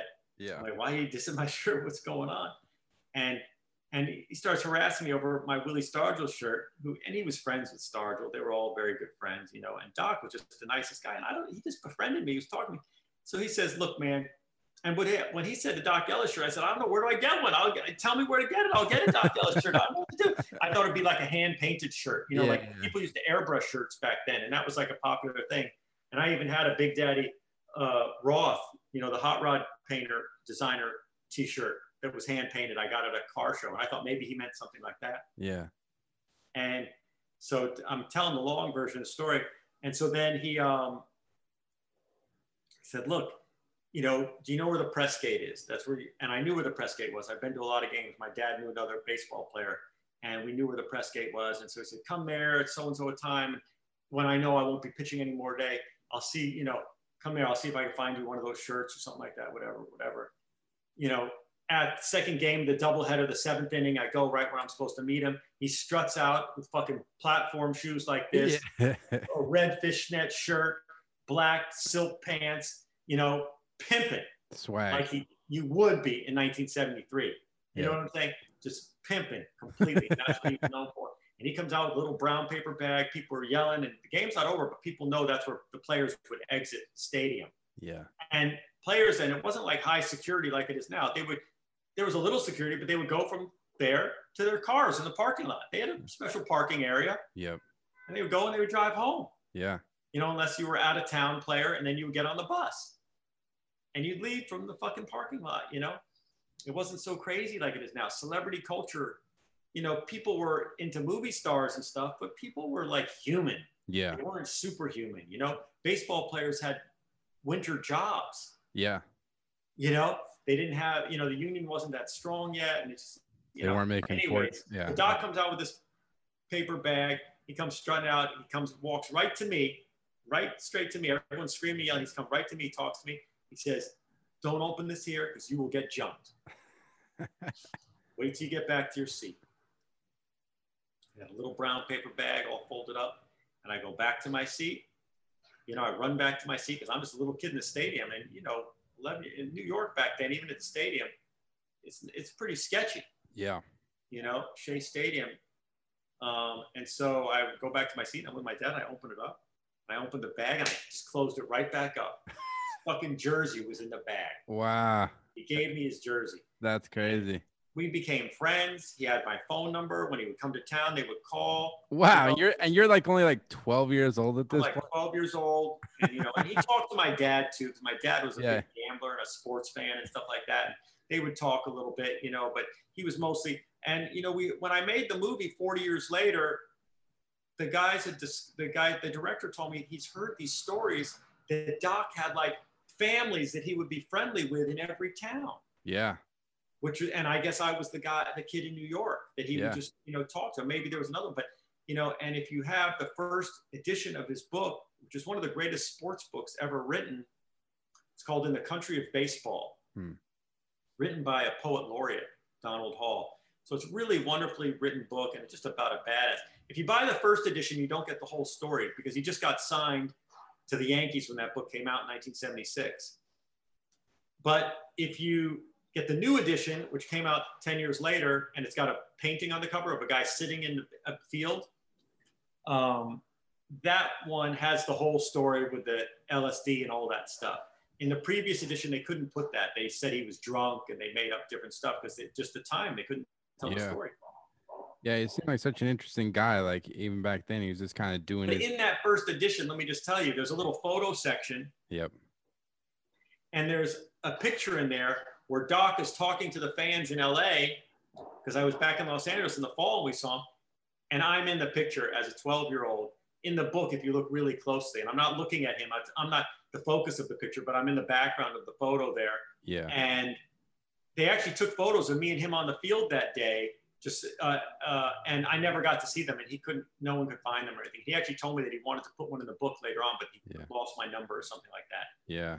And that would have been amazing. But I hope those photos turn up one day of me on the field with Doc Ellis. Yep. But I am in the first edition. Just you can see me in the background there. It's pretty funny. And I think in your other book, you have a picture of you in the locker room with them or something. You're yes. Like, yeah. And Al Oliver took the picture of me and Doc. I took my dad's camera. Wow. And it was out of focus and everything. It was a 35 millimeter camera. And Al Oliver took a picture. That was another time at Shea Stadium where he took me into the dugout before the game.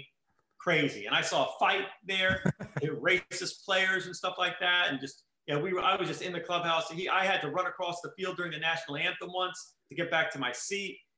Doc treated me real good. And that was before skateboarding, and I was really into baseball. He was a very big inspiration for me. He gave me great autographs. He introduced me to all the players. I met Dave Parker as a rookie, John Candelaria as a rookie, but I think he also was nice to me because he knew my love of Clemente and that I was missing my idol and stuff like that, and Clemente Jr., who I've been friends with recently, told me that Clemente and Doc were really tight. And I think Clemente was Doc's first roommate, when he came up. And he was, he was good and it made a lasting impression. I'm a Pirate fan to this day. And people who play softball with me think I'm crazy, but I always got Pirate gear on from head to toe. Every time I go out to play softball, almost, I'm always wearing black, my Pirate shirt. And over the years, I became friends with some of the players, off and on. I'd meet guys at the stadium. But I didn't follow it at all in the 90s or in the 2000s, the early 2000s at all. Yep. But once my kid was born, I got back into it again, and I coached Little League, and I sponsored the team. If you guys go to I have a Vimeo page. Okay. And there's a great video of my kid that I made, put together just off the iPhone. When I sponsored the team. I sponsored the team for a lot of years because I just wanted us to be the Pirates, and I coached the team for a lot of years too. But when he got older, he didn't want me to coach anymore. But I still sponsored the team when we won the championship last year. Damn. And it was really good. And I have Burning Flags Press on the back of the uniforms. It's dope. That's really awesome. Dope. And I was really proud of that. And that's all because of Clemente. I mean, I was thinking of just putting Clemente on the back of everyone's uniform, but I just did Burning Flags Press because it was so badass. Yeah. And, but the Pirates were a great team then, and they had a lot of heart, and they were very, socially minded. They had the first all black fielded team ever, and that was even done by accident. But they were just, and then in this 1979, "We Are Family" was the slogan. It's like I've always felt as though they were a very family-oriented team. Yeah. And I don't like jock baseball. I really don't. I don't care if you could hit home runs out every time you're up to bat. I like players who have heart and integrity and have fun. Play together. And, my team sucked this year. I watched every single game, and we lost. Our percentage was like 274. You won 1 out of 5 games or something. It was a nightmare watching them. It was really sad. But you know what? As long as they had heart, and I saw a lot of hope in a lot of players, and they weren't all big muscle jocks. Mm-hmm. I like that team, man. I love the Pirates, and I'm going down with them, man. I don't care. Their owner, everyone talks shit about, whatever. I like the Pirates. I'm a Pirate fan. Have you been to my friends and to my sports team? And I don't like any other sports. I don't care about any team. I don't watch any other shit. I'll watch the Super Bowl to do my taxes at the same time. I'll watch the NBA last playoff game, and in honor of my friend who passed, who loved. Yep. For the Pirates. Yeah. Do you still got the Doc? Doc? That's because of Clemente and because of Doc. You still got the Doc Ellis jersey he gave you? Of course I do. That's Yeah. that's If you amazing. go, there's a page, there's a Kickstarter page where they interview me about Doc Ellis Yep. and the movie, and they talk because I was one of the executive producers on the movie, and they interviewed me, and I think there's a picture of that up on there of my shirt, and it's, I put it in a frame with the baseball cards and stuff like that. But this in the current Pirate lineup, I mean, I was very friendly with Clint Hurdle, the old manager. I was sad when he got fired. He was a great guy.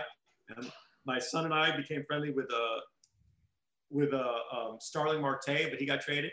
But our current Pirates that we're friends with, Josh Bell and Joe Musgrove, I got him a skateboard, a Dogtown board. He was a skater. Wow. And of course, Trevor Williams and me, I talked to him a lot. He's a punk rocker, because of COVID, I found out that he grew up on Minor Threat and the Germs and Black Flag and stuff. And I connected with him on Instagram, and we talk almost after every game.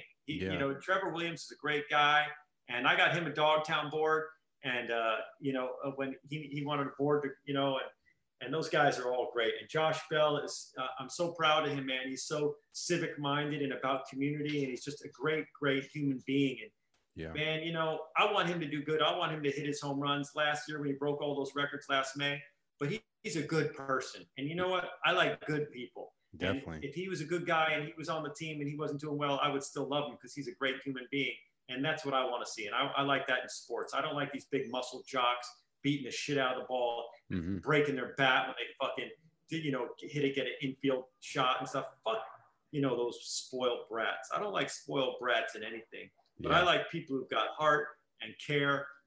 And even guys on the opposing teams, if I see they got heart, I like them. If someone makes a good play, I like them. I just like people who can play a grit, like dudes that's run out every like ground ball, like run through first, and it's not like that shit. That's the shit I respect. They just got grit, Oh, hell yeah. Yeah. I remember a time when I hated Jake Arrieta. I fucking hated him. He was on the Cubs, and he was, and he was fucking up everyone in the league, including the Pirates. The Pirates were good that year. The Pirates might have made it to the playoffs if it wasn't for him. And they were in what do they call it? What's the one called right before the playoffs? like the ALCS or like the before the World Series? The wild card. They were in the wild card. Yeah. Cubs. And there was, and they were hitting each other. People were hitting each other, and then Jake Arrieta, and then there was a big fight with the Pirates, and then the Pirates pitcher, hit Jake Arrieta because he was hitting their players. Yeah. And he just hit him in the ass, but Jake Arrieta, he took it like a man. He went to first base and he took his punch. You know what I mean? Yeah. And I respected him for that. I really did. And that he was a badass, man. He could pitch back then, and he was good. And the fact that he took it, and he didn't start the fight. The other players started the fight. He just laid back in the cut. And I like those. I don't like to see violence, but I like to see people respect themselves and respect and respect the team, and it's love the team and their brothers on the team. And I've had a lot of fun with baseball, and we got to get 9 games in softball this year. Adam Horvitz got me playing softball again. And, damn. And I play in another pickup game too. And I got a lot of fun playing softball, man. That's awesome, man. Well, sorry to go on that tangent. No, I love baseball, man. I was excited to talk to you, but I didn't realize you had that connection. So it was a great story. It goes deeper too. I'm sure. Now I got and now that I'm connected again with guys, it's really fun. And during COVID, I started going a little wild on the computer on eBay, collecting baseball cards again. Oh, baseball card collecting is like big is back in a big way. Like it's more popular than ever. I think they've kind of overdone it a little bit. I think they literally have like 20 cards for each player every year now. It's just like you can collect every one, but it's very costly and it's just crazy. And Topps did an interesting one this year where they collaborated with like different artists, like Mr. Cartoon did a couple, and then like different artists collaborated with Topps, and they're like these like limited cards that come in like this like plastic case. I forget what the series is called, but I saw some of them and they were really ugly. I thought they were shit. There's a couple weird ones, but I saw a couple that were cool because they did some different art. Mr. Cartoons one was cool for the World Series. I thought that was dope. Yeah, I like that. I posted that on my Instagram story. I like, but some of the other ones I saw were just crap. Yeah, it was interesting. I see it. I like it. I do it. Well, I guess to wrap up, man, like you've accomplished a lot and photographed so much. Like, I guess what's next for you? Like, what's kind of got you inspired right now? And like, what are you hoping to, I don't know, work on Did we going? talk about photography enough for your podcast? Yeah, man. Well, it's a photography. It's a life podcast, man. We'll talk about Okay. whatever. I just want to make sure you got what you had to do, man. No, it was great, man. I really appreciated talking to you, but I guess like what's next for you, man? Like what's kind of What's anything got next? you? I'm just trying to survive in this crazy fucking economy of the world. I hear you. And I have a little bit more hope now that we got rid, like we started off with a Yep. fascist dictator. Yep. I don't shoot that many pictures. When I'm inspired, I will. I mostly work off my archive. Yeah. You know, the last book that I made, Together Forever, Yep. it's still out there. It's just trickling out. I think because of the timing and stuff, it's really weird that not everyone's seen that book who even wants to see it. Yeah. You know, the Beastie Boys and Run DMC book, which is great. Mm-hmm. The My Rules book, you know, I work on the books. You know, we got the Fugazi book and the Dogtown book got republished last year by Akashic. Yeah, I got that too. Those books came out. You know, I'm really proud of how those books came out. Mm-hmm. Great.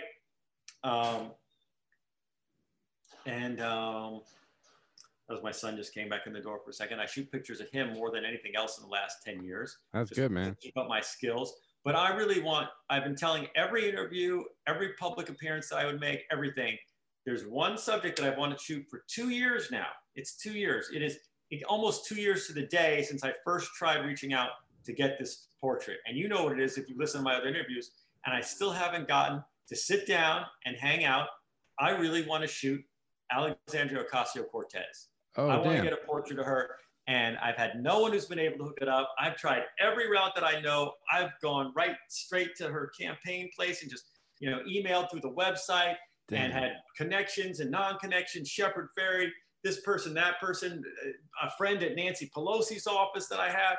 No one has gotten me, you know, she's high in demand, but she is an inspiration to me. And I know a lot of your listeners probably hate her and think she's stupid and young and hate her politics. I fucking love her politics, and she's inspiring to me. And I think she might have slipped and made a mistake here or there, but she's fucking brilliant and she's great. And our country needs more people like her, and we're all gas, no brakes, man. I like it, dude. So, you know, I love her, and I want to shoot a portrait of her. Yeah, I wanted to shoot a portrait of her 2 years ago, right when she first got elected for the first time, and because I like to get people before everyone else does, you know, and that's part of my thing. And it's kind of, I don't like shooting people who've sat in front of 100 photographers. Yeah, you know, it's like why they've already been photographed. But people are like, well, they need your perspective. Well, okay. But someone like her who has sat in front of a lot of photographers at this point, she just inspires me so much. I want to have a photograph of her. Hey, man, it will happen. It'll happen, man. Never let up. Let's keep after it. That's the inspiration. And I am happy. It is almost like a new dawn. You know, and again, he is a pretty conservative guy, and he's going to work with those guys. Mm-hmm. But at least we have someone who could communicate and who's not a bold-faced con man shithead. Doing the job. And that gives me a lot of hope for everything in the world, for everything. Really, right on. Because we were going down a really ugly path. We're a very important country in the world. Our culture is very important. And it was stimulated in ways, you know, because of that ugliness. But we need to calm down. We need to feed people. We need to care about people. We need to take care of people, right? Yeah. And, you know, and care about each other and not be so fucking hateful towards each other. Mm-hmm. You know, maybe I am an idealist still. Maybe it's coming. It's still there. You know, because you know since you know that's just a way to phrase it. You know, and I just all my work, man. It's all about caring about people and trying to make people move forward. People might think, oh, he's trying to politicize a skateboard or this and that. And just like they're just fucking good pictures. Fuck you, Glenn. Shut up. I hear that. Yeah. Fuck you. Fuck you. I made it. I know where I made it. If you want to look at it and get what you want to get out of it, that's fine. But let me tell you something. If you're enjoying my work, you're enjoying the work of a very, very left-wing person who really fucking cares about people, fucking hates fucking dictators, hates fascism, fucking applauds anti-fascists, punching fascists in the face, even though I'm against violence. Those people who are preaching hate deserve to be knocked down. Those people who are greedy need to be fucking brought down the side, human, care about other people. We are all in this together. I have been vegan for 30 years because I care about the planet. I didn't grow up a fucking hippie. I stopped eating animals because it's good for the planet. Okay. It has benefited me. I'm 58 years old. You know, most people say I don't look 58, whatever. I don't care about that. I care about the planet. The animals, that's a nice side benefit. We don't have to kill and torture and destroy these animals' lives. They're bred only to be eaten. It's disgusting. Yep. The main thing is it's for the environment. It's because we care about the planet. We don't want to destroy the planet. We want it to be here for generations and generations. Eventually, humans will be extinct from this planet. Eventually. Hopefully, it'll be so far in the future that no one we know will have any contact with it. But while I'm here, I'm trying to inspire people to do good things for the most people possible. Not just for your little clan and your own little family. Just good for everybody, man. Yeah. Let's try and do some good. And I understand we have to survive. People are a little selfish sometimes. We're scared. You know, we want to care about our families. I get that. And that's okay to a degree. But the big picture has to be for everybody. Come on, let's just do it. And that's what all my pictures are about. And it is. That you can't connect the skateboarding to that message, then you don't know what skateboarding was about back then. It was about being an individual, but also having a crew of people around you and caring about other people and pushing radical ideas to make the world a better place. When you're a skater and you're 15, you're not thinking about that so much, but you're